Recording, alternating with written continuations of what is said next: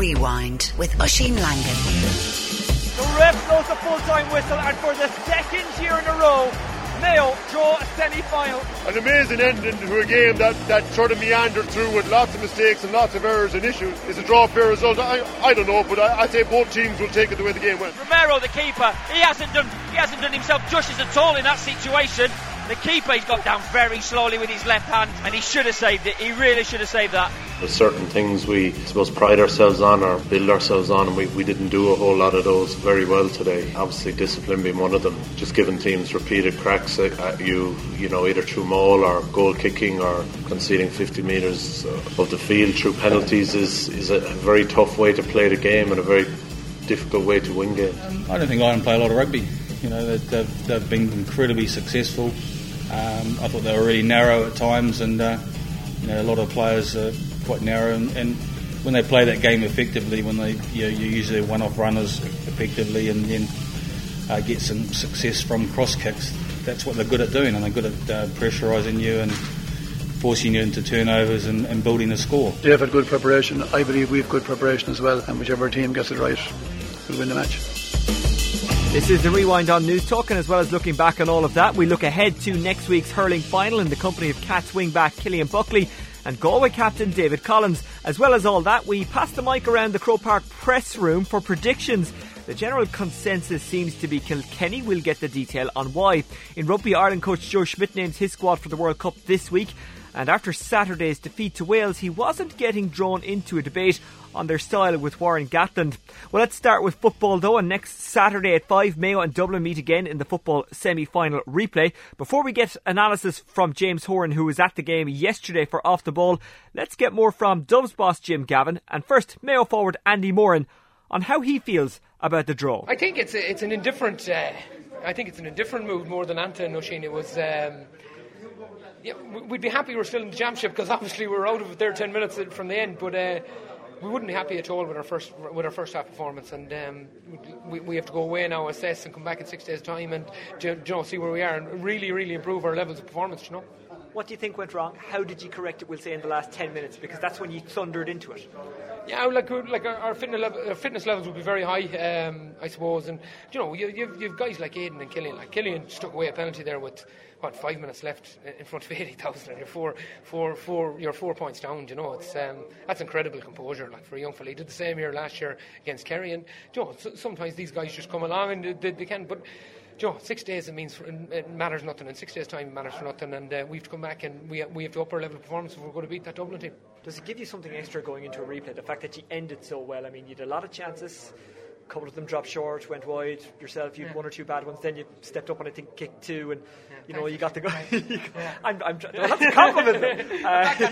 Exactly. Then look, you got the goal from the penalty, and you steadied it, and you did it when it really mattered. Is that a good thing going into the next game? Kind of ending high means you might start high or take more positives into it. Yeah, you're following sport a long time, and you've seen teams that, like what Kerry did last year, they came back at us and they ended up beating us, but it was after extra time. You know, I don't think the momentum of winning or coming back the week after had really anything to do with it. You know, you've seen times when teams finished the first game really well and lost it. You know, so it's hard to know. I think next week, when the game starts, it's a completely different game. Do you know, it's a completely different game. We lost Donald Vaughan, a very influential player for us. They lost Rory, very influential player for them. Do you know, it's hard to know what's going to happen. It's hard to know what team's going to be picked. Joe, we've guys in there that didn't talk today, and I guarantee you some of them will see action next week. Do you know. The replay is on this Saturday at 5 here in Croke Park, not in Limerick. I want to be very clear on that. I think I was sitting beside James Horan. I think that pleased him. But a quick turnaround, good or bad? Yeah, I think it's good. It really will prove the fitness level. I think if truth is to be known, we probably struggled with it last year. But I think we're a different unit this year. I think the likes of Aidan, Killian, these guys are stronger players this year. And hopefully it suits us a tiny bit more this year than it does the opposition. But last year, when it got into extra time, we were down a few men because of cramp and stuff like that. So I think we just have to manage the bodies a bit better this week. I think the experience of being in the replay last year might help us. And fingers crossed next week we upper level of performance and we finish the job. And physically you don't have much time to do any work, but mentally, is that where you can do it? Is that possible? Yeah, it's key. Like the young lads that came on there, I think David Drake, played 45 minutes there, playing excellent. Here, he's your brother-in-law? He's my brother-in-law, yeah. Taking my place in the team, but yeah, that's the way of life, isn't it? But he played really well. Like you see Paddy Durkin coming on there, the way he played. Barry Moran came on, rose the crowd. You know, that's great to see. Like, you know, the younger guys really driving on, and you see the way Jeremy O'Connor and these guys are playing. I think it's an eye-opener. It's a big leveler for our team. Best of luck. Thanks. Jim Gavin, Dublin manager. Happy, sad, or indifferent? Yes, we're delighted to be still in a chance of getting to an All-Ireland final. We'll learn a lot from today. We haven't met that intensity all season. Been 4 weeks since we played our last competitive game, and you know, you try your best in internal games to meet that intensity, but just you can't beat that there. And I think we'll come as a team. We'll come out of today's experience in much better stead for next weekend. The fact that you hadn't played a 70-minute game this year, or hadn't played a team that put it up to you for 70 minutes in the championship this year, was that the key towards the end? Is that why you looked a bit shaky? Plus, Michael Dara was black carded, and at the very end, Dermot Connolly was red carded. Yeah, like we lost a lot of players there in the final quarter. Red cards, black cards, yellow cards. A lot of cards out there today. But I thought our guys showed great resolve. You know, Mayo certainly had the momentum and had a chance to finish us off, but I thought we held in really strongly, and then created a chance at the far end to win the game. And I think we got 1-1 from dead ball today. They got 1-8, and we wouldn't miss that much. So that's one area we'll have a look at, and we'll try and improve on the next day. How big a difference did Michael Dara's card make, the fact that he had to go off because he was a key man today, and what did you make of the actual decision itself? Yes, listen, Joe's one of the top referees in the country. That's why he got today's game, and listen, he just makes these decisions, split decisions on whatever information we receive from the sideline. But we'll have a look at them. There's swings and roundabouts in a lot of them. Some stuff happened off the ball. We didn't get the call, so it's disappointing, but we just have to have a look, and they're outside our control really. So once the game is on, it's on, and there are things that we can look at after the game. You did mention there's a lot of off the ball stuff happened in that game. What did you make of that? I mean, did it distract? Did it have an effect? What's your thoughts? Yeah, we just have to have a look at the tape again, and see where we can improve upon. I thought our guys were very disciplined in the game, and I'd be very satisfied with how they held their discipline, despite maybe some things going against them. Former Mayo manager and player James Horan. That was as dramatic as it gets. The final score: Dublin 2-12, Mayo 1-15. I guess, given that Mayo looked out of it, they'll probably be the happier of the two teams? Oh, absolutely, yeah. Dublin, with the goal that Jack McCaffrey created the overlap, and Kevin McManus slotted it in. It looked down, and Mayo looked in and buried. They weren't playing well throughout the game, and Dublin had a bit of momentum and very quickly clipped on a few points, and Mayo were 5 or 6 down with not much time left, and it was hard to see how they'd get themselves back into it. But in fairness to them, Mayo just went at it, got a couple of points out of Freeman. Andy Moran made a difference when he came on and kept plugging away, and all of a sudden Stephen Cluxton had a couple of moments he won't be that happy with. Andy Moran could have been in for a goal, and then his kick-outs, he just couldn't see his options. Mayo looked hungry and were aggressive and were on top of them.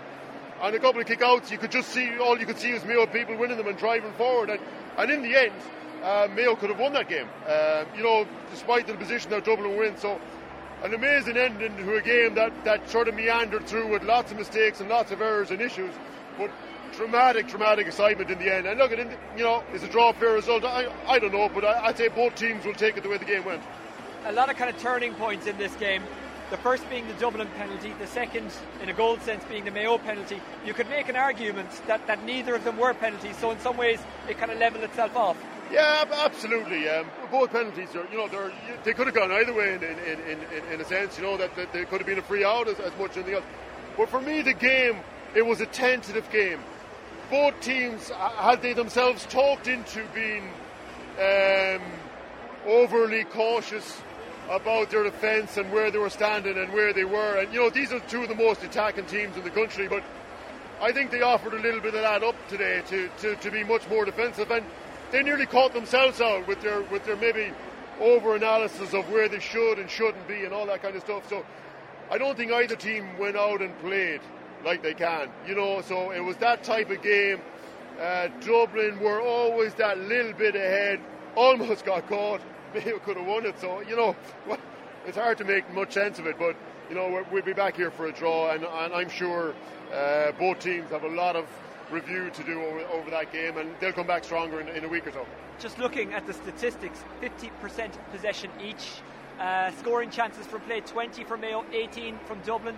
Chances converted from play, this is a telling stat, 6 for Mayo, 12 for Dublin, wides 8 all, frees converted 10 for Mayo, 2 for Dublin, frees conceded in own half 14 for Dublin, 10 for Mayo, turnovers won 24 for Mayo, 18 for Dublin. So there's positives and negatives for both teams in those stats, and 3 yellow cards for Mayo, 2 for Dublin, 2 black cards for Dublin, I beg your pardon, 3 yellow cards and a red card for Dermot Connolly. So very interesting stats. Yeah, the stats are amazing. If I remember correctly, at half time that scoring chances from play was 7-1, I think. Mayo had 1 scoring chance from play in the first half, and 20 in the second half shows maybe Mayo's domination in the second period. And you mentioned Dermot Connolly's red. I'm not sure if it was a straight red or not.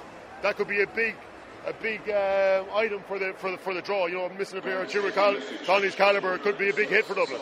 And just before I let you go, what do you do in preparation for a replay? If you're the management team for either side, do you change things around? Do you do the same? I mean, what can you do? Well, the guys will have some contingencies in place, the management team, and the players will, they'll just recover after that. They'll have their meal, they'll go back to their hotel, and they'll see where things are, and they'll plot out and plan their week. But obviously, you need to analyse the game in the cold light of day, when all the emotion and everything with today is gone, and just see where and what you can change. Like, you've only a couple of days, so you don't want to try and change the universe or anything like that, but look at the key couple of areas that you can work on. You'll probably only have 1 training session during the week. Just work on a few things so that you'll be better and you'll be clearer when you come back in the next game. This is the Rewind on News Talk, and that was James Horan. Before him, you heard from Andy Moran and Jim Gavin. We'll have a full preview of the All-Ireland hurling final coming shortly. Kilkenny taking on Galway. As well as that, we'll talk with Tribesman minor manager Jeffrey Linsky. First, though, it's football and Ireland's upcoming double-header against Gibraltar and Georgia. They're 2 vital Euro qualifiers. And, of course, we talk about the Premier League. Paddy Mulligan, as always, joins us, along with Team 33 and Off the Ball's Raf Diallo. Paddy, we'll get to Ireland and Manchester United shortly, but we'll start with Chelsea and their 2-1 loss to Crystal Palace. What happened? Not good enough at the moment. We spoke over the past few weeks about Fabregas being on a bit of a nightmare. Well, he went from bad to worse last Saturday, and Mourinho isn't quite sure, I don't believe, as to where he should utilise Fabregas best. I think he's best playing off the front men, such as Chelsea are at the moment, with having Costa there and Falcao, though Falcao did get the goal. But he needs to get Fabregas sorted out very, very quickly. I think it's a waste to have Fabregas back in a holding role with Matic. Matic is well capable of going and doing that holding role himself. I think that Fabregas gets in his way, and Fabregas' lack of energy last Saturday was something to behold, because he just could not get back, track people down at any stage during the game, and that's frightening. 4 games into a league, that's a big worry for Mourinho. Now, on top of that, he has Ivanovic, who's lost all of his energy. So the quicker that he gets a left back in and gets Azpilicueta over to a right back position, the better for all concerned. Not to mention, this problem he has as central defenders, and he has problems up front as well. So he's got problems really all over the pitch. Hazard didn't perform either. Now, take nothing away from Palace. Palace went and played extremely well, as they have been doing this season. But I never expected that Palace would go to Stamford Bridge and get a win at Chelsea. If it was at Selhurst Park, I'd say, yeah, Palace have a great chance of winning this game, or at least getting a draw. But at Stamford Bridge, definitely not. But they did, and they won it well. Phil Thompson was on News Talk Breakfast. He suggested that there's something majorly wrong with Mourinho, or something majorly wrong within that squad. There's an issue, there's a problem. Would you agree? Yes, and he could be huffing and puffing because also of if he didn't get the money that he wanted from Abramovich, he could be having a bit of a sulk, and then he's taking it out on the players. Now, he had the issue with his medical team, which he was way out of line with the medical team.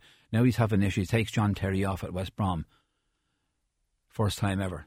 Now, you don't do stuff like, we know that John Terry has no pace. So what he says to Zuma is, you get behind John Terry, give him that little bit of extra cover, and just be on the safe side and be aware that he could be caught. That's what a good manager will do. But one of the goals for West Brom, Zuma's out in front of John Terry. He's all over the place. And Gary Cahill will do the very, very same thing. So Mourinho now has to manage. It's all very well manager getting all of this money. They're going, I can buy this player and buy that player. Yeah, he'll fit into the system. He's a good player, so I don't need to tell him anything. Now Mourinho has to manage whether he likes it or not. I think he's an excellent manager, but now he's got to earn his corn again. And if he gets stroppy and starts moaning and groaning that Abramovich hasn't given him this or the players aren't giving him that, because he was out blaming players there during the week, naming 7 players who weren't performing, and he's quite right. But he's the manager, and it's up to him to get these players performing and get them believing again and get working on the training pitch. Now a lot of them are gone now for the international setup for the next 10 days. So it'll be very interesting to see in their next game against Everton away, which is always a very tricky assignment, just what he has learned from the first 4 games of the season. Right now he hasn't learned an awful lot. Yeah, but the thing we have learned about him over the last, throughout his career really, the third season always tends to go badly, or at least the slide begins, and that seems to be happening again. So I don't know, is there, if a manager starts creating a siege mentality like he did last season, what's it like as a player when a manager is doing that? Well, it has to be a nightmare, because players will observe and they will see what he's on about, and that has to be a huge concern. So therefore, I always feel that when that happens, that discipline, players have to be disciplined, but then the discipline goes out the window when they see the manager. Why should we care if he's going like that? And you see, it sends out all the wrong messages to the players. There are some players can handle it. Other players take the easy option out. I think Fabregas, for instance, Hazard to a degree, Oscar on occasions. I think that those players are weak when it comes out that they don't say, right, Mourinho was having a rough time, we'll help him out, because the players only need a manager when you're having a rough time.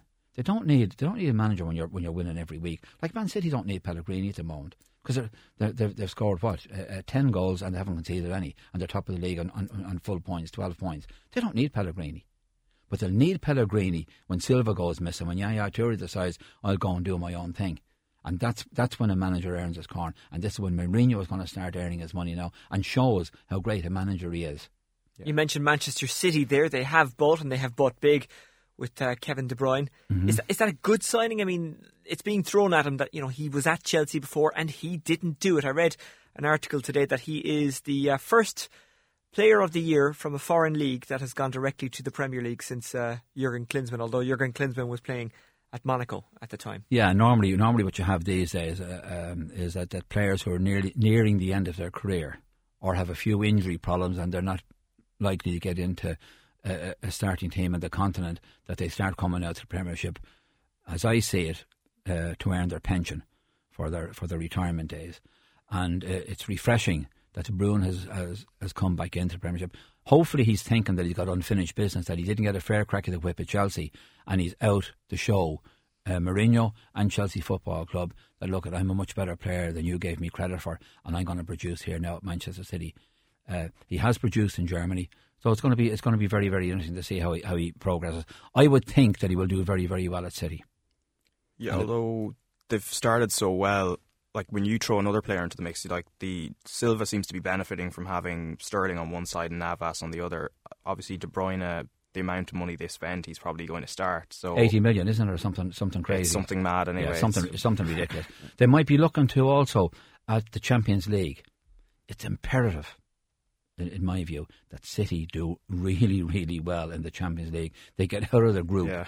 That's imperative. They get to a minimum of a quarter-final, semi-final, a minimum requirement, because they failed miserably. So they might be looking at, we better get a big squad for this Champions League, because over the past few seasons we've been in the Champions League, we've been left at the door.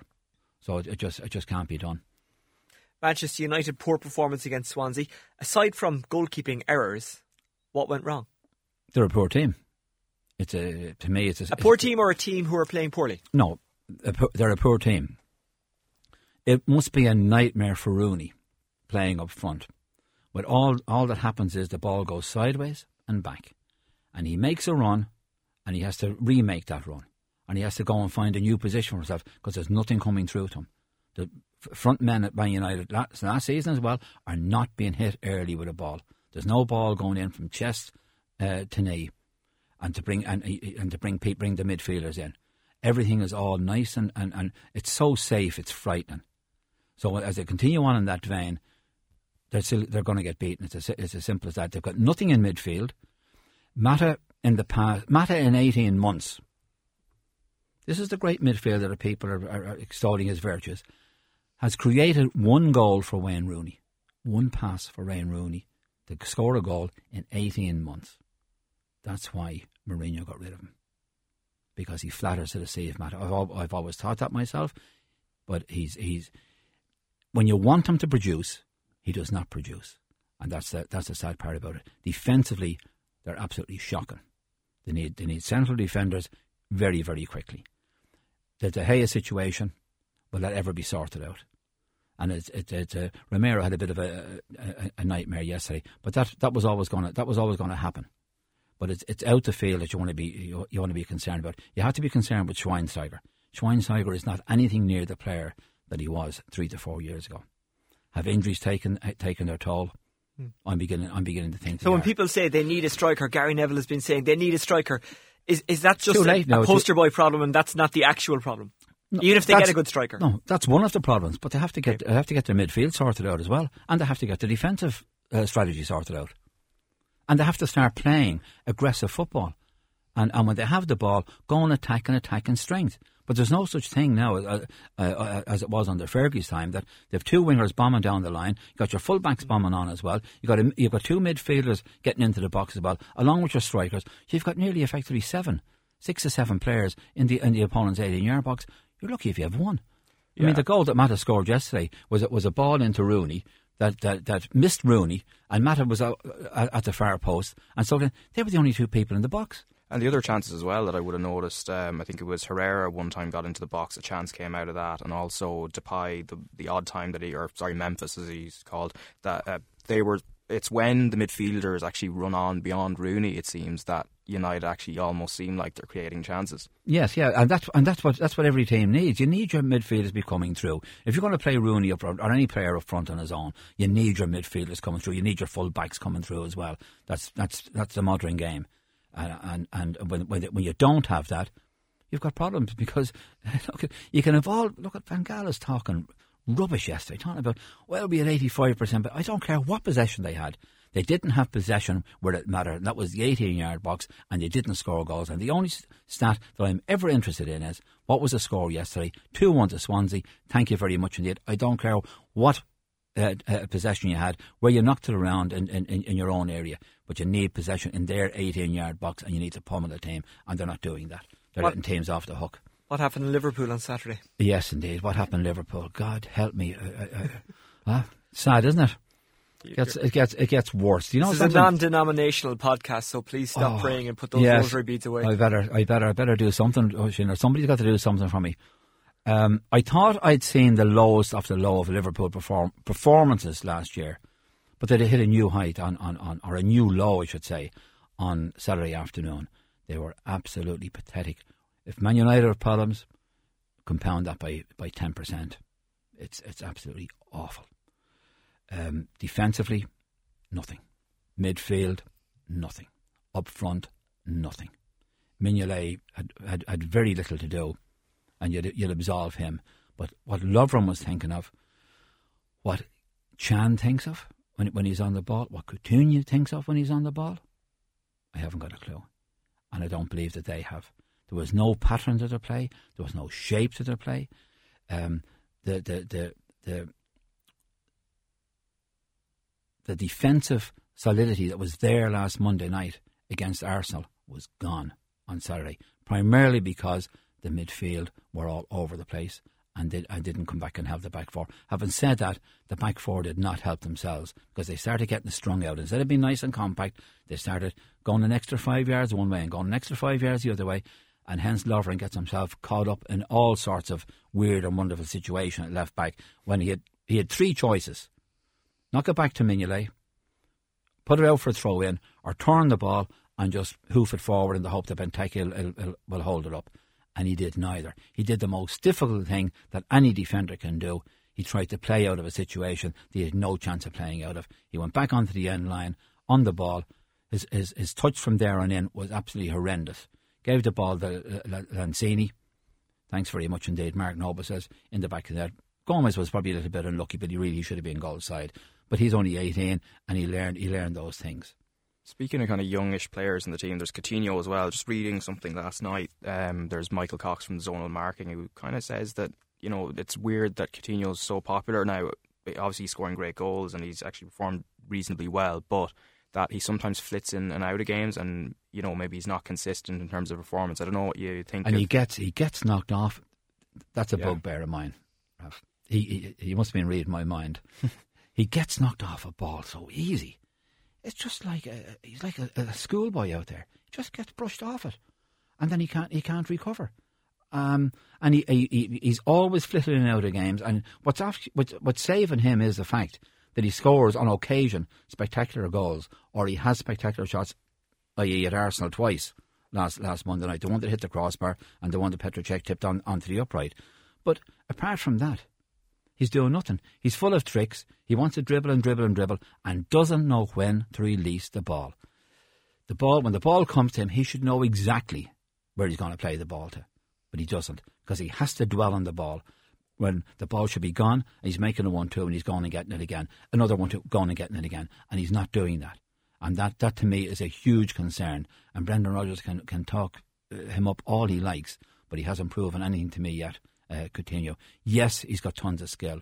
Wonderful. And on occasions, it's great to watch. But, you know, the clowns in Fawcett Circus have wonderful skill as well. And they're great to watch, but not on a football pitch. Thanks very much.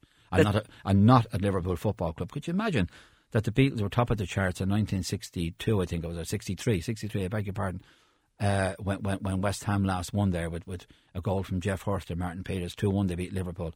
And they've had to wait 52 years, isn't it, to go and get it. And in that period, they only scored 7 goals at Anfield, and then they go and scored 3 on Saturday. Crazy stuff. So Liverpool have an awful lot of work to do, which I suspected, because some Liverpool fans might have been getting carried away with a heady height of third or fourth position and 7 points, but they were very, very poor against Stoke. Very lucky to get the 1-0 win. Extremely poor, because I watched it, against Bournemouth, and very lucky because Bournemouth had a perfectly good goal disallowed, and Liverpool, Benteke got a goal that should not have been allowed. They had a half decent performance against Arsenal for 45 minutes in the first half. Defensively in the second half, yes, they did very well, so we'll give them that. And then back to Anfield, when you think, right now, lads, go and push on, let's see what you're made of. They never showed up. Now, take nothing away from West Ham. West Ham were well drilled. They had 2 banks of 4. They knew exactly what they were doing. And Liverpool are so predictable that it's not too difficult to go to Anfield and pick up points, unfortunately. And that's where that could be the downfall of Rodgers. So the Beatles were number 1 the last time West Ham won in Anfield. Who's number 1 now? I give up. I don't know either, Raf. Neither do I. Okay, lads, I only remember all that stuff from the 50s and 60s. Oisin. Lads, let's talk about Ireland playing against Gibraltar on Friday and Georgia next Monday. The Georgia game at the Aviva, the Gibraltar game at the fairly spectacular stadium in Faro. If you've been to one of the kind of the holiday towns around there, coming from Faro Airport, no doubt it will have caught your eye. Well, he's well travelled, isn't he? Huh? Very well travelled. I'll tell you something. If you bring your boots on Friday evening, you just might get a game, Oisin. For Gibraltar, I hope. Listen, Ireland, one presumes we will beat Gibraltar. Then the tougher of the 2 games is against Georgia. But one thing I know is that's a bugbear of yours, Paddy, or one thing that I know annoys you about Ireland is you're never quite sure how we set up, and maybe the players aren't either, and maybe that's not a good thing. Yeah, and he selects his team very, very late, or he'll tell Robbie Keane 20 minutes before the game, but look, I'm not going to play it tonight. And I don't think that's the right way to go about things. I think the players need a few days to go and get their head around what job they should be doing, what position they're playing in, and which way the system is going to work. And maybe Martin O'Neill's given players too much credit for having a huge amount of football intelligence, when maybe the opposite could be the case. But as I understand it, players need their roles defined for them, more so than people might expect. But they do need to be told exactly what they have to do, and they have to be reminded during the game. So why not give the lads the benefit of the doubt? Let them know on Wednesday when who's playing, what position you're playing, what's expected of you. I know that you should know exactly what's expected of you, but the professional footballer doesn't always know. Even in my day, people had to be reminded at all times, and that's the way things are. So Martin O'Neill, if he could, it would be great. There shouldn't be too much. There shouldn't be any trouble playing Gibraltar. I mean, if they can't beat Gibraltar, well then, we can kiss goodnight. We kiss goodnight to everything. Give up. And also, if we can't beat Georgia on the Monday night, it's all due respect to Georgia, and Ireland are playing them in the Aviva. That should be a 3-pointer as well. Forget about your goal scoring difference against Georgia, but certainly against Gibraltar, you can probably hit 6 or 7 if you hit any sort of a good night. Provided that he has, I think he's got to go and play Robbie Keane up front, because there's nobody else is going to score goals on a consistent level, and that's the sad part about it. Shane Long won't, and now he recognises that Shane Long won't. Shane Long will hit the spectacular goal, a bit like Coutinho, where he got 2 wonderful goals against Villa for West Brom there last January, 12 ones. But and he got a great goal for Southampton, 1 or 2 great goals for Southampton. But it doesn't happen. It doesn't happen every week. Robbie is the fella to go and finish off. The balls are in the 6-yard box. That it was a simple tap in. It's not a simple tap in, because he had to get in there and he had to read the situation, and that's where he's been brilliant for Ireland. 63 goals? Is it? Magnificent. But on Long, should O'Neill have been as public as he was about that? Would it not have been possibly better to maybe just keep that private? I'm sure that Shane recognised that as well. Yeah. If Shane doesn't recognise that he's not a proven goal scorer, well, then Shane is living in dreamland. I don't think Shane is the type of lad to be living in dreamland. He's played minor hurling for Tip. He's a Tip lad, and he'd be well versed in knowing how to look after himself, and he should know. Every player should know. I know it doesn't always happen, but every player should know their weaknesses and their strong points. And you're working on your weaknesses, and you try and cover. You work on your strong points, and you try and cover up your weaknesses as best you possibly can. But you're working on everything. But you're either a natural goal scorer, to me, or you're not. And Robbie Keane is a natural goal scorer. He's totally instinctive in what he does. He'll say to you, "I don't know how I got in there, but I got in there," because his instinct will take him there.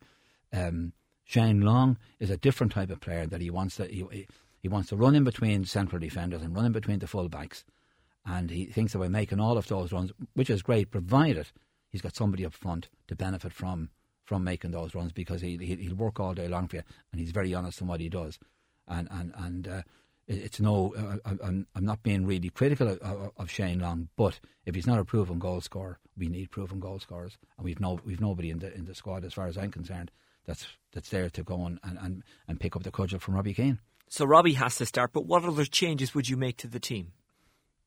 Well, you'd be happy enough. You're happy enough with the back four. In midfield, you'd want to see an awful lot more from McCarthy. But you're probably not going to see that all of a sudden. So how do you work with that if you're Martin O'Neill? It won't happen. It won't happen all of a sudden, Oisin, because first of all, the quality is not there. And some days you'll pick McLean, for instance, wide on the left, and McGeady wide on the right, and the two of them will do really well. And then the next game they'll go out and won't be able to cross a ball, and that's got to be a huge problem. Wes Horan gets, again, just like Coutinho, Wes Horan's great skill, great left foot, but he gets knocked off a ball so easy. He gives the ball away when the going gets tough in midfield. He's fine playing against the Gibraltars of this world when he's got all the time in the world. When you put him up against Matic, as Ireland did against Serbia there the season before last, Matic just brushed him aside. He never got a kick at the ball. That's a huge concern for me.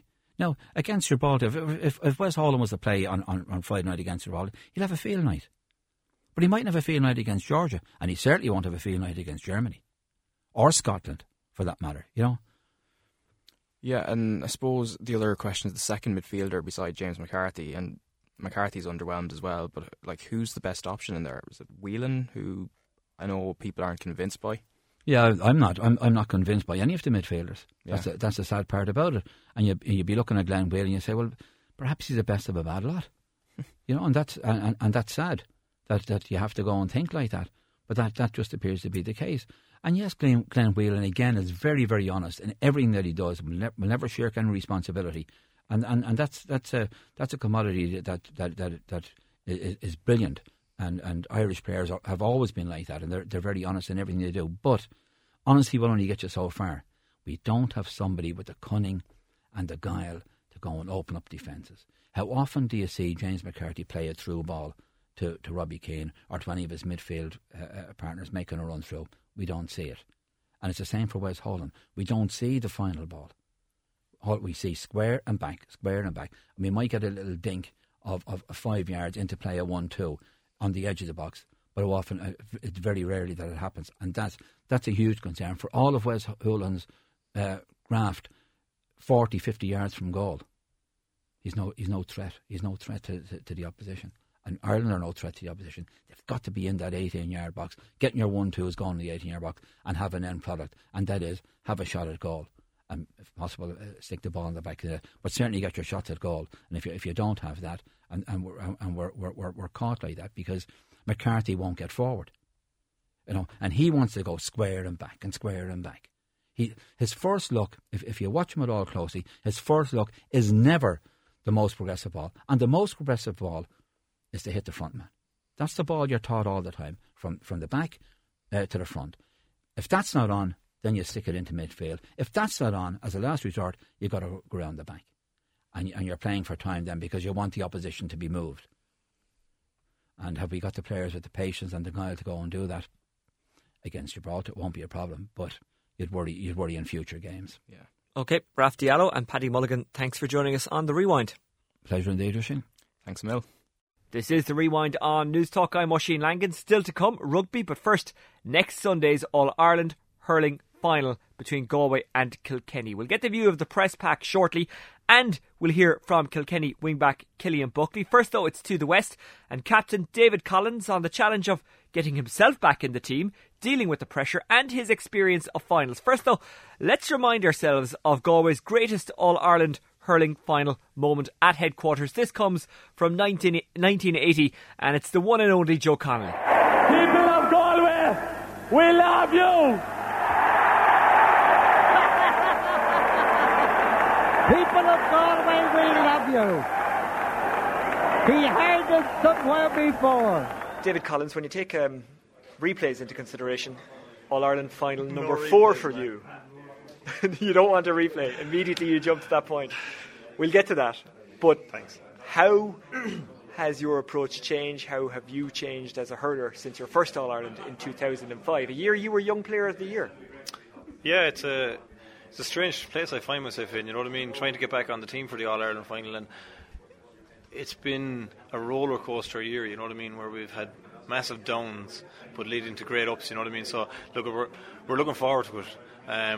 I think the difference this year is the intensity and the aggression that the whole panel is bringing to it, and the depth and squad that we have at the moment is fantastic, you know. So look, it's absolutely buzzing at training. Lads are mad for it, and I think, you know, the loss of the under-21s the last day will spur it on that bit more because they're not going to lose again, you know what I mean? So I think we've a fantastic chance and ready for it, you know.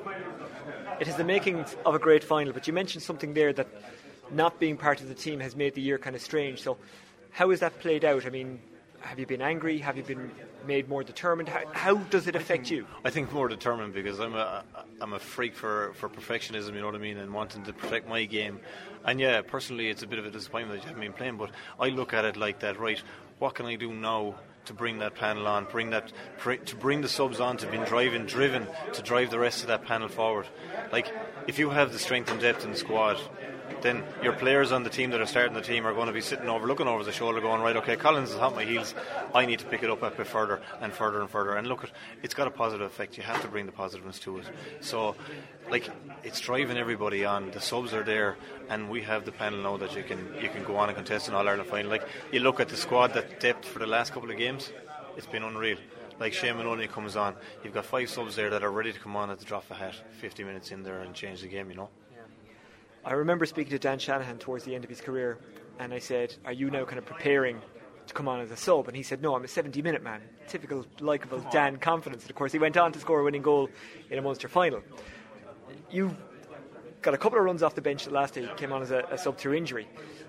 Is that different preparation-wise for you when you know you're probably going to be playing that role, or do you still prepare to start a game, or do you have to prepare to be a sub? Is it a different kind of mindset you have to get into? It's funny because when you say that, like, I prepared that morning as I was starting because I knew that at the drop of a hat I could be in there with an injury, you know what I mean? And I think that's the way I have to prepare. Otherwise I would be zoned out, right? And within a minute and a half I was on the field because Hart got a blood sub. If I wasn't mentally prepared for that, I would have been out of the zone, you know what I mean? So yeah, I prepare like I'm playing and I have to, you know, because if you go into the attitude with the dressing room of, yeah, I'm not starting, we'll bring a kind of lackadaisical approach to it, it feeds off other people, or other people feed off it, I should say, and that brings a negative approach to the dressing room. So you can't let that happen. You have to prepare like, right, this is it, we're all part of the one squad. So yeah, it's, if you ask me, like, would I last 70 minutes? I'd last 90 minutes. I would consider myself as one of the fitter guys on that team, and I'm always willing to go the extra mile, you know.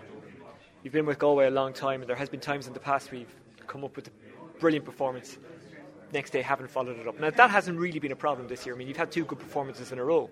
I would argue 3. Leinster final wasn't too bad either.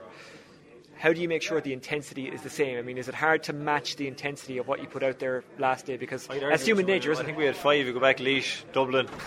Yeah, okay, fair enough, yeah. No, I think if you look back, right, we've been questioned consistency. Yeah. And we stood back after the Waterford game in the league and said, right, okay, where are we going wrong here? What do we need to do?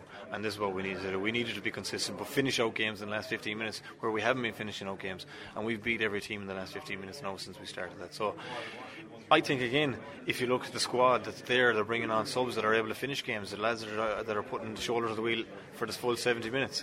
But it's more around the attitude that players are bringing to it and the intensity they're bringing to tackles. Like, if you look at the likes of last day when Johnny Glynn turned over, Maher coming out with the ball and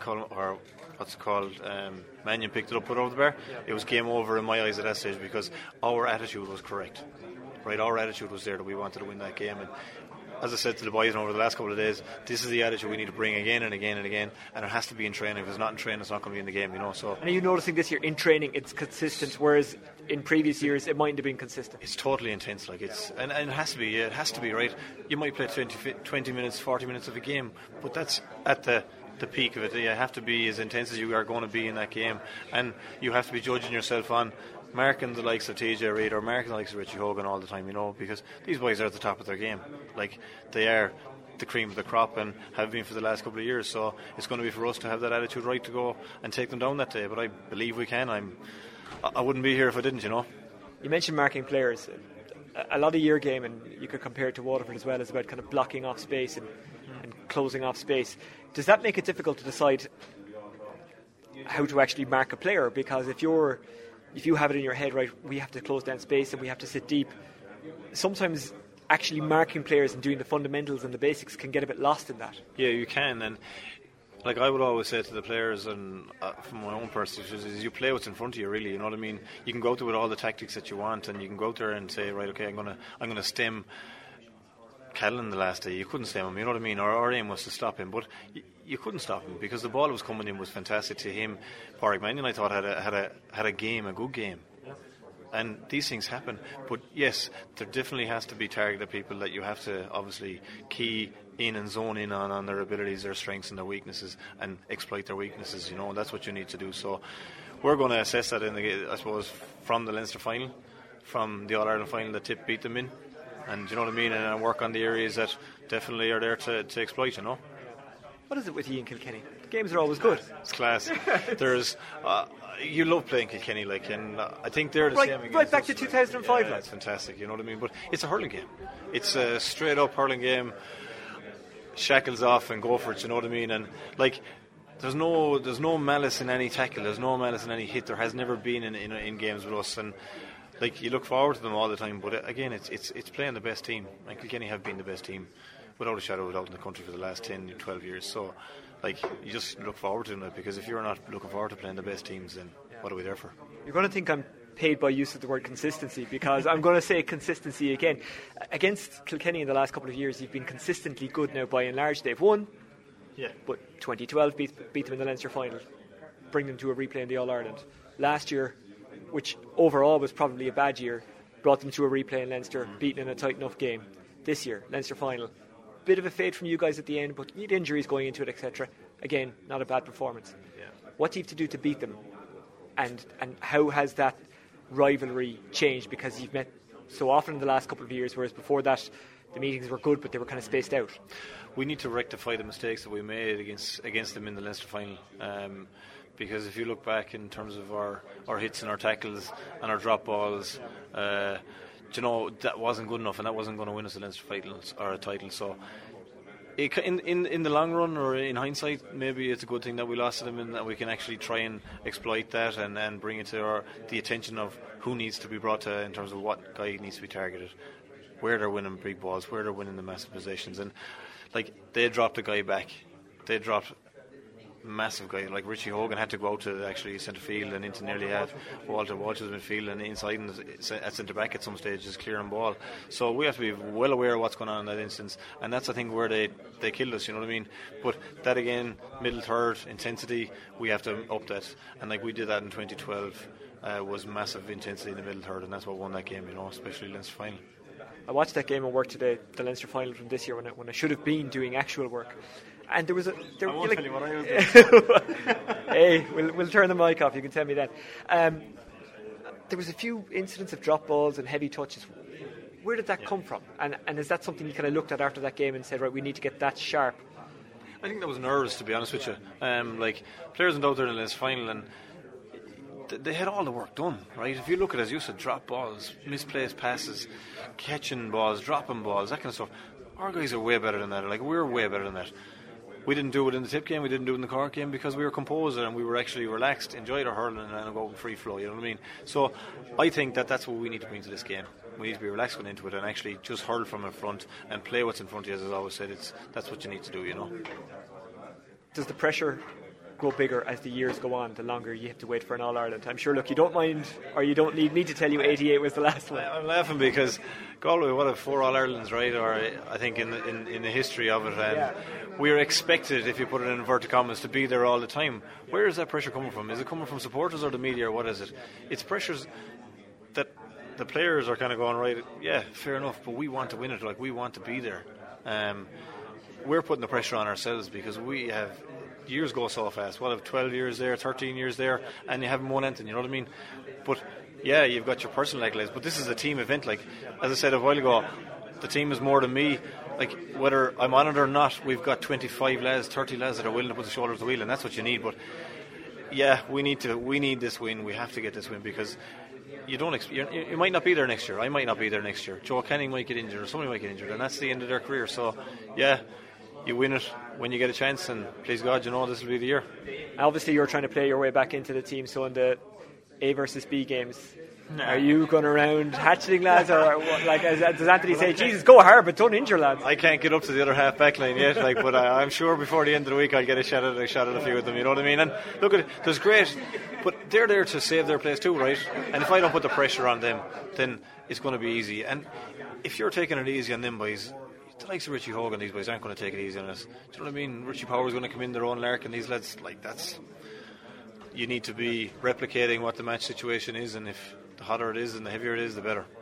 Anthony, after 2, I suppose, bad seasons in a row, there was some talk that maybe he could have lost a gig, had to actually reapply, and he went and he got it, and he has proved he was the right man. What was the difference this year, and why do you think Anthony Cunningham has been a good fit for this job? Because it's something Noel Lane has talked about, that Galway had too much of a turnover of managers in the past. Well, everyone, look at the common denominator, the players are always there, right? So the key change this year is the players' attitudes, and that's been led by management, right? And you're either in it or you're not in it. And for many years, there's been teams there that have just been happy to go along with it. I'm not saying all guys, there's been 90% of lads that have been driven all the time, but there's a lot of guys willing to sit there happy for a Galway jersey. That's not the case anymore, and it's being player driven. If the players aren't seeing it from the other players, then it's being talked about, it's been told, and you're being told by players, your peers, not by guys above you or that are 20 or 30 years older than you. I'm there for one reason only, and that's, if he's not there, then out you go, you know what I mean? So that's the massive change, and that has to be driven from players. And is it something that Anthony actually said to the squad, and is it something that you as a senior player kind of took on board and turned and said to younger players? It's more the senior players, and we would bring it to the attention of the management, and with the help of the management we've enforced that rule, and it's been there. There's, you have to want it, right? And if you don't want it enough, and if the guy beside you doesn't want it enough, then you're not going anywhere. So I think we have got 32 players there that are willing to put the shoulder to the wheel, and that's why we are where we are, and like, I couldn't be more prouder of the team that I'm involved in right now. The young guys are fantastic. Their attitudes are brilliant, and it would be a real injustice if we didn't go and show our front, like, put out everything we have on Sunday week. And that's what we need to do. Like, we have what it takes. I believe that firmly, and I'm fully behind this team, and it's going to be someday in Croke Park. Yeah, it should be a great game. One last question before I let you go.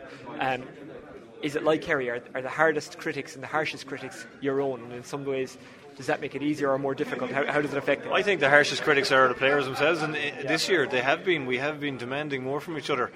I think the supporters really expect that we should be in an All-Ireland final, as I said a minute ago.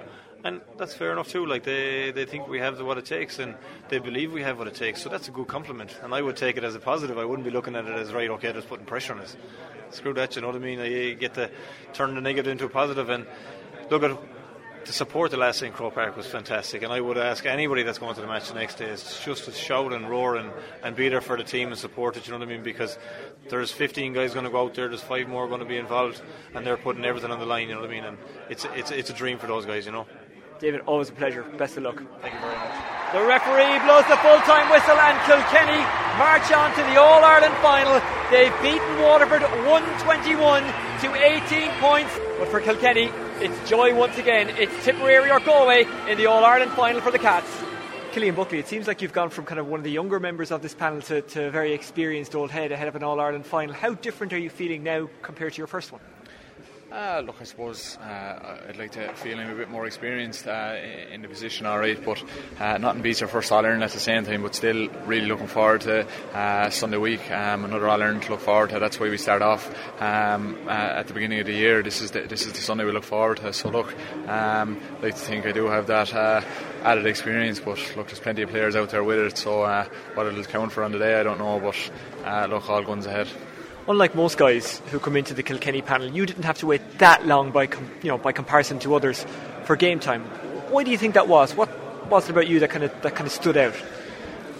I'm not sure. I don't think I have the answer for you there. In a way, it was maybe through the misfortune of others. There might have been a few injuries that year. Michael Rice, Michael Fennelly, I know, struggled with injuries in 2012, and I suppose that was the position I was coming into in midfield. So I did get that run of games at the end of the league and the beginning of the Leinster Championship. It was great to get that game time. I suppose I missed out later on in the year, but managed to get in for that 2012 All-Ireland. Look, you hope these games stand to you, and thank God that year went well, and you'd hope that you have something to show at the end of 2015 as well. And what's the difference between preparing and playing in an All-Ireland as compared to any other game? Because I spoke to Michael Dempsey about it, and he said the intensity is different, that the physicality is different, just the preparation, you can try everything you want in that, but it's just different, and there are certain things you can't prepare guys for. Yeah, it's definitely true. There's a certain amount of preparation, a huge amount of preparation that goes into training for an All-Ireland over the last 5 weeks, but there's so many things you just can't predict that can happen the day of an All-Ireland, and the complications come with it between the size and noise of the crowd in Croke Park on its day brings a certain level of confusion early among players. That the communication alone becomes more difficult. But look, All-Ireland, as you say, it takes on a life of its own. It's about adapting on the day and thinking on your feet. And look, it's a 70-minute match. You don't have too long to do that, and you definitely don't want to let these kind of days go past. So look, it's quick thinking and getting to the grips of things as quick as possible, and hopefully settling down. Talking to players over the years regards playing in finals and massive games, they say one of the big deals, one of the big issues is something you've already mentioned, communication. But you've worked together so much, and I suppose you train so tightly and prepare so much as a team. Maybe communication isn't kind of done by talking, you kind of know what each other is going to do. Is that the case on a big day like this? You'd hope it's a part of it as well. There's the two sides of it. You definitely feed off each other's game, and I think every team in the county has the ability to do that. Maybe the whole verbal side of it, as you say, it does go out the window a bit in Croke Park when there's 80,000 people roaring at you, but look, you have to judge it yourself between position wise and just reading the ball alone. It does come into it. But look, it's not to be all and end all. You go out and play your own game and attack your own ball, and the bit of communication along with that, and you shouldn't be too far off. Came in as a midfielder, but you've now made wing back your own. What do you like about that position? in a way, I see. I've kind of said this on other occasions. I think the middle third of the field has become a real battle zone. It's nearly more defensive midfielder. I feel like I'm playing, and I'm in no way feel restricted as much as halfbacks might have been in years gone by. So look, it's something I really enjoy. I enjoy both the attacking and defensive side of it. And look, I've managed to settle into it over the last 2 years. It's not to say I'm a halfback forevermore. That's the kind of very nature of it. But look, enjoying it for the moment. And look, one more big game, and Kilkenny are there. So you just hope that we're ready for the challenge that Galway will bring. Obviously, as wing backs, yourself and Padraig Walsh will probably see an awful lot more ball than an awful lot of guys on the team. But the way hurling has gone, you're trying to land it in very crowded areas. It was the case against Waterford, it was the case against Galway in the past, and it's probably going to be the case against Galway again. How do you handle that? What do you kind of have in your head when you get that ball in hand? Yeah, look, it's definitely a huge challenge of every back on the field. It's as important as the score really these days. It's about keeping possession, and as you say, both defensive side of the fields are being crowded out. So it's about picking out the player, keeping the possession, giving your attacking player the best chance he can of getting the ball. And look, going back to your thing on All-Ireland final day, sometimes this goes out the window and sometimes you just don't have that time, especially on All-Ireland final day. So look, you're hoping that your forwards can dig out too, and sometimes the perfect ball just isn't on. And look, you hope that when this happens, that we have the forwards that will be able to deal with the determination that these Galway backs will no doubt bring. But look, to the best of our ability, we do try to pick out the boys, but it's not that easy either. Is it tough to decide on the pitch exactly how you're going to close down the space and who you're going to mark? Because the way, again, Galway play and the way Waterford played, we'll say, in the semi-final, was that sometimes you might have been standing on your own. You mightn't have had anyone near you because they were all, on the other side of the pitch in their defensive area, but then they kind of come up in numbers. So how do you decide who to mark and where to go in that case? I think it's just trying to think quick on your feet. There's definitely no time for any level of hesitation there. You just have to pick a man and go with him. And I think so far this year the Kilkenny six backs have managed to do that fairly well. I suppose we played against two completely different systems so far this year in Galway and the Leinster final, and then as I say, an attack more coming in waves in that Waterford attack, and it might have took us to the second half nearly to get to grips with that Waterford system. But now we're facing a new Galway team with a new layout, and they'll bring a different challenge, no doubt. They'll try to bring something new. So going back to it again, it's just all about thinking on your feet and getting to the grips of things as quick as possible. And just before I let you go, as a defender, have you had to change maybe your tackling style in the last couple of years? Like a tackle a couple of years ago that would have been seen as a good, fair, hard challenge, is that now a foul, and do you have to keep that in mind? Is it something that's kind of in your head? No, to be honest, no, it's not something I think about too much. When we're kind of told when the other team has the ball, we're playing as 15 defenders, so that would have been the way I thought even when I was a forward, and for me it hasn't changed. Maybe unknowns to myself as I went back to the defending end of the field. Tackling obviously does. Do you think even like, okay, I better keep my hurley low because if I go on anyway high, that's a free? No, it doesn't come into it, to be honest. You barely have time to think of these things on the field, and no doubt there is the odd high hurley that goes in, but it's through no intention. And look, just try you try and change your style, it'll be at your own peril. You just go out and play. Just one last one from me. Do you enjoy this time before the All-Ireland? Is this in some ways the best time, or is it in some ways the worst time? Which is it?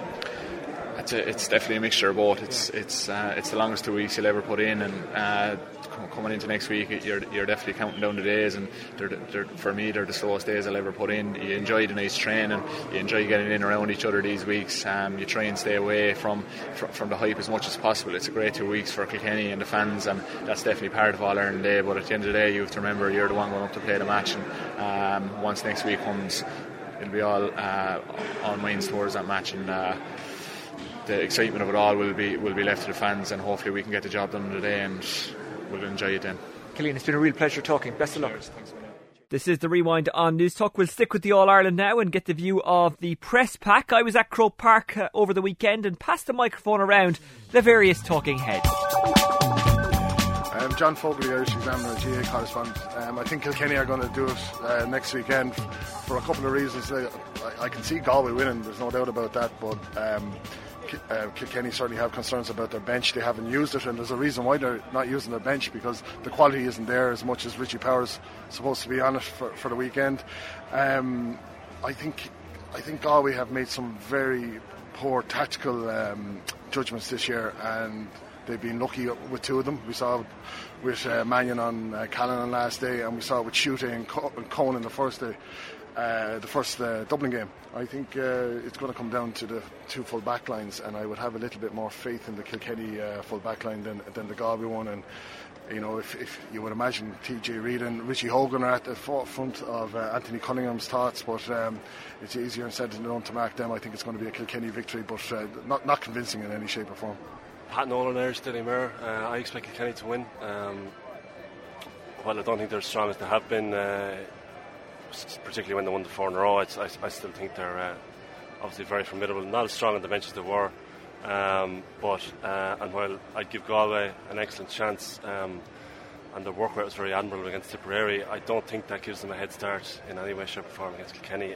It only gives them something of a level playing field, and thereafter I think Kilkenny are that bit more compact at the back and are less likely to be cut open the way Galway were in the semi-final. And while I don't expect Galway to be as loose in the full back line, I still think Kilkenny can make enough hay to get the job done. Shane McGrath, Irish Daily Mail. Kilkenny are my tip for the final as well. I think Brian Cody is trying to prove that the talk of a 20-man game is a bit premature. He's going to win in All-Ireland with playing a 15 at best, maybe a 16-man game.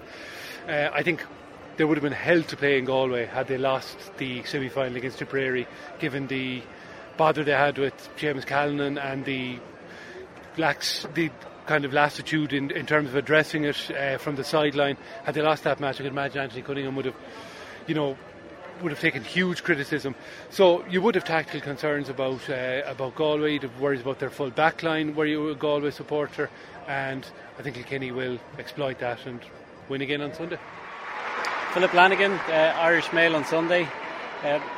The All-Ireland hurling final, I think Kilkenny hold all the aces still. Despite the supposed transition that Brian Cody referred to, with all the big names retiring over the winter, they've proven that they're rolling on seamlessly from last year, and I think the holders are the team to beat. They don't have the bench that they did, but people would say that Galway don't have a great depth of squad either. Well, if you look back to the championship previews, you'll find that Tipperary were tipped across the board on the basis that they had the strongest squad in the country. Now, it didn't boil down to that. Kilkenny have shown with the starting 15 they have is the best starting 15 in the country. Whether they'll need to dip into their bench again, Owen Larkin, the second oldest player I think of the Kilkenny team, was banging over points in the 70th minute in the Leinster final, so they kind of defy convention in that way. Galway kind of play a similar style to 2012, but they have evolved and they seem to have more scoring forwards. They do. It's no longer the Joe show, as everybody said, and when that was put to Johnny Glynn, we all know what happened next. So, but it's true. Like, Galway will never win an All-Ireland title until Joe Canning gets the proper support, and he's hit more wides than most players this summer, but it's still playing as a link man in a team, and you can see the maturity the last time with the last ball in for the winning score, playing Shane Maloney. So again, that's the maturity rather than going for the Hail Mary shot, that Galway now have a front six rather than just one player and the rest playing support act. So it's Kilkenny for you? It's Kilkenny for me. Yeah, Jason Byrne with the Irish Sun. All-Ireland hurling final, I think Galway will do it this year. I think they've finally got that extra bit of character and resilience that they maybe lacked 3 years ago when they played Kilkenny. They would have learned a lot from that Leinster final as well, and I think Liam will be heading west of the Shannon for the first time since '88. Are you being influenced on this because you lived in Galway for quite some time? I have a Galway lady at home, so I understand if that's the case. Perhaps, Ocean, yeah. I'm from Donegal, which is an hurling stronghold, as you know, but Galway have been my hurling team. But aside from all my obvious bias, I really do think they are going to do it this year, just with the young players they have, the excitement they have in the forward line, and the experience that's through the team as well. I definitely think they can do it this time, and Anthony Cunningham seems to be going hell for leather, and it's now or never for him. Not for the players, but it's now or never for him, because I think this will be his last year in charge. So I just think they'll have too much. The squad depth as well, when you look at Kilkenny's bench compared to other years, I think Galway have that depth now that they didn't have in previous times, and Kilkenny don't have it as much as they used to either. And jokes aside, because of your strong Galway connection, you'll know how much this means to them, first of all, and second of all, how much the county will get behind them and how much extra that will give this team. I mean, it was the same in 2012. They probably should have beaten Kilkenny, even though they were an inferior squad at the time. Yeah. All the Galway players know that 2012 was the one that got away. The hype in the county seems to be massive at the minute. I'm getting plenty of phone calls from the West of people looking for tickets. But the supporters will get behind them big time. It's great for the county that they have the minors in the final as well against Tip. So that should be a great game too. And the minors have actually shown a lot of resilience, similar to the senior team. Like, the minors looked dead and buried a few times in both their semi-finals against Kilkenny, and they kept coming back and never gave up and got their just rewards by getting to the final. Is this a Galway renaissance or just a bit of a fluke that the two of them have got to the final? I'd say it's a bit of a renaissance again. The conveyor belt at minor level in particular never really seems to stop. Like, Matty Murphy put in serious foundations with all the work he done through the years, and Jeffrey Linsky looks to be bringing that on even more, and he seems like a very astute man and that really knows what he's doing as well. So I think particularly at underage level, the talent's always been there, but the biggest problem has been transferring that onto senior level, because as you know yourself, when fellas go to college and everything else, a lot of players can drift off the scene. But thankfully that doesn't seem to be happening in Galway at the minute, but the senior players we see arriving at the minute. And we've just seen a man who'll be playing next Sunday in the minor game. Alan Tynan put a point over for the Tip minor footballers. He's his dual star. Jason, thank you. No problem, Oisin. I'm Shane Stapleton, GA reporter with the Irish Daily Star. I think it's very hard to back against Kilkenny, just the utter dependency of how they perform. With Galway, we know they're capable of big days, but with Kilkenny, we know they always stand up on the day, so it's hard to go against them for that reason.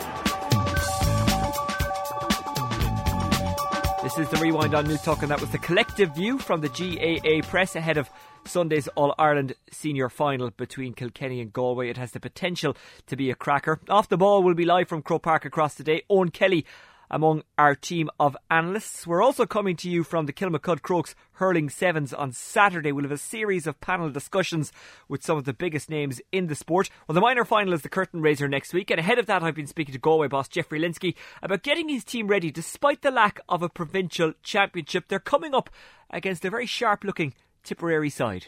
Well, you're getting ready for an All-Ireland minor final. Talk to me about your season so far, because Galway kind of have it tough. You're pitched straight in the quarter-final stage, and this year you were pitched straight in against Limerick, who are a very good young side like yourselves. Look, it's something that we kind of didn't know really about the fixture until probably 2 weeks beforehand, so we had no idea who we were going to play in. So with that, I suppose, regarding preparation work for the last couple of weeks before it, a lot of lads were playing senior championship matches in Galway and minor and the whole lot, so there was no kind of real issue that they weren't, say, up to speed regarding the kind of game stuff of it. But it is a huge hindrance to us not playing more competitive games. Now this year, I suppose, it wants off because it's our fourth game on Sunday. But we're lucky enough regarding Galway hurling, the big amount of games the lads actually do play. But the issue we do have is the games at a higher level. The lads need that. We saw it maybe affect the under-21s last week that just weren't up to the pitch of it against Limerick, and you could see had they played together, maybe they would have been. How important is it for Galway that they get more competitive underage games, be that a move to Leinster, which I know was shot down last year, or some other means? That's hugely important, in order for our lads to develop as hurlers moving forward after minor. They need a competitive structure. Like that group that lost the last, they won minor 3 years ago. Yeah. So they've only got one game over the last 3 years, some of them. So that's 3 competitive games at under 21. Like, that's not conducive to development of hurlers. So look, they're taking a look at our county board and the HTC and the CCC over the next couple of weeks, and hopefully to come up with some plan. Yeah. Now, talk to me about the 2 games against Kilkenny, a replay and then the win in Croke Park the next day, and a fairly dramatic one as well. Actually, both games were pretty dramatic. You don't like to do things easy, do you? No, look, when you're playing Kilkenny any day, it's a huge test, it's a huge battle. But all the competitive games, even both football and hurling at present, they do go down to the wire because all the teams are well prepared. Kilkenny are the yardstick for all of us, let's be honest about it. For us at minor level, over the last 20 years, I think we've reached 11 finals. They've reached 12. We won 6 and they've won 5. So we're kind of, both of us are kind of at loggerheads for the last 20 years. Look, they were hugely enjoyable games to be involved in. Now, look, if I was talking to you today after coming out the wrong side of it 2 weeks ago, I'd probably have a different opinion.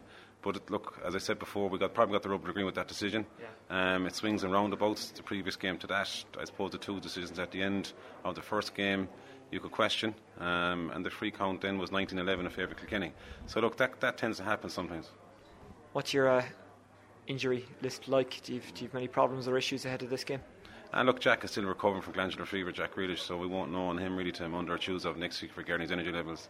We have a few coming back from injury. Killian McDade, the footballer, played his first game last week, so he'll come into the reckoning regarding the 24. And after tomorrow night, really, you're kind of winding down then in preparation for the final on Sunday week. Is it a good thing for these young lads that the seniors have reached their final, and of course the camogie players have reached their final? That's, I suppose, pending other issues, Wexford objecting, etc. Does it take the focus off them? Does it take the attention from the wider world off them? Or does it make any difference? Because whether the seniors or anyone else were in a final, these lads are in a final, so all they care about in the best way possible is their own final. That's what they're looking at. Look, I was conscious of the fact that the last in Croke Park, that if we'd won, it would probably got the crowd going. There was a good Galway crowd at it. And I look, talking from the lads that are involved, the seniors, answering the boys, it did give them a good push, going into it. The minors were there, and now look, they want to get there also. In regards to preparation, no, you're kind of solely focused on your own team, and that's what you care about at the end of the day. Look, when the game is over, obviously the focus then turns to the bigger game. Tip the opponents in the final.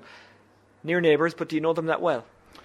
We played them in last February. We brought our development squad down, and we tried to get a game going once or twice in April or May, but it just didn't happen due to kind of crossover fixtures for them and for us.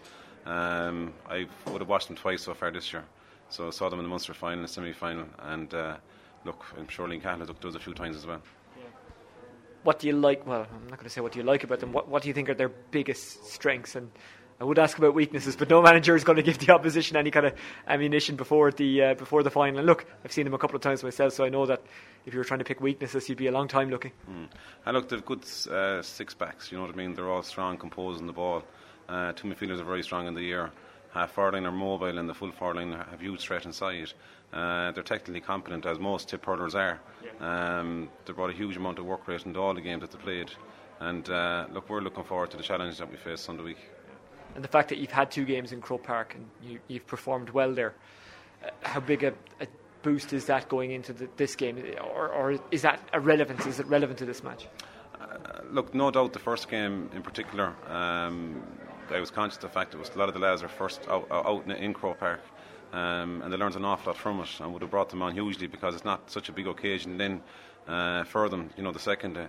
So look, they're used to this as the surroundings and the match day kind of schedule and everything else. So their preparation wise, nothing really is going to change for the schedule of the day. So that's good. So they're well aware of what's coming.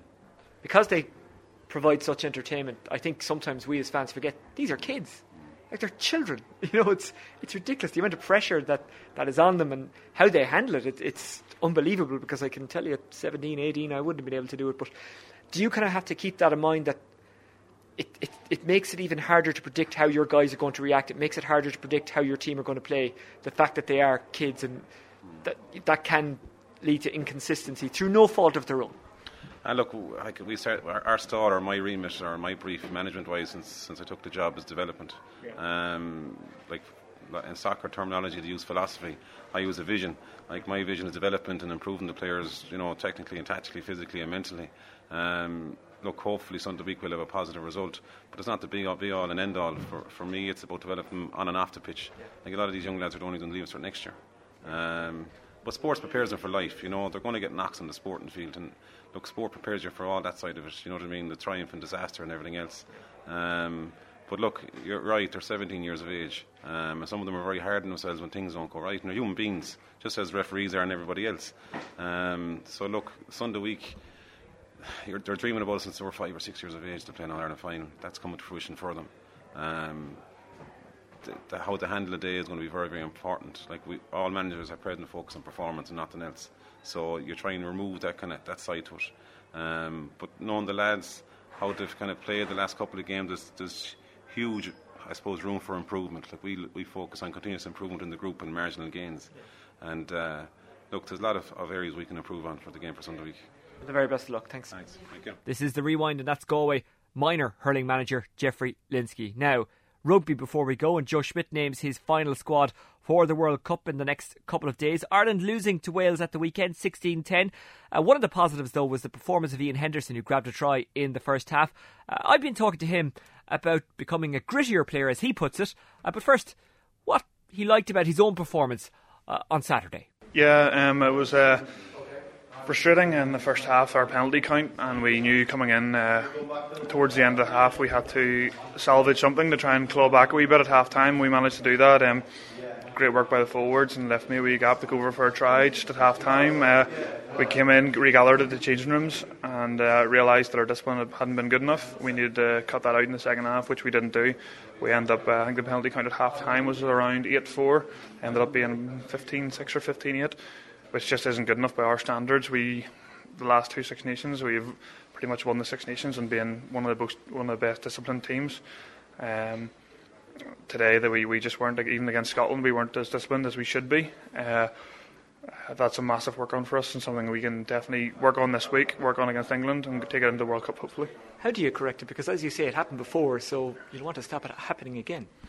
I think it'll all come in terms of conditioning and decision making, reducing mental fatigue. I think that'll account for most of it. Following that, I think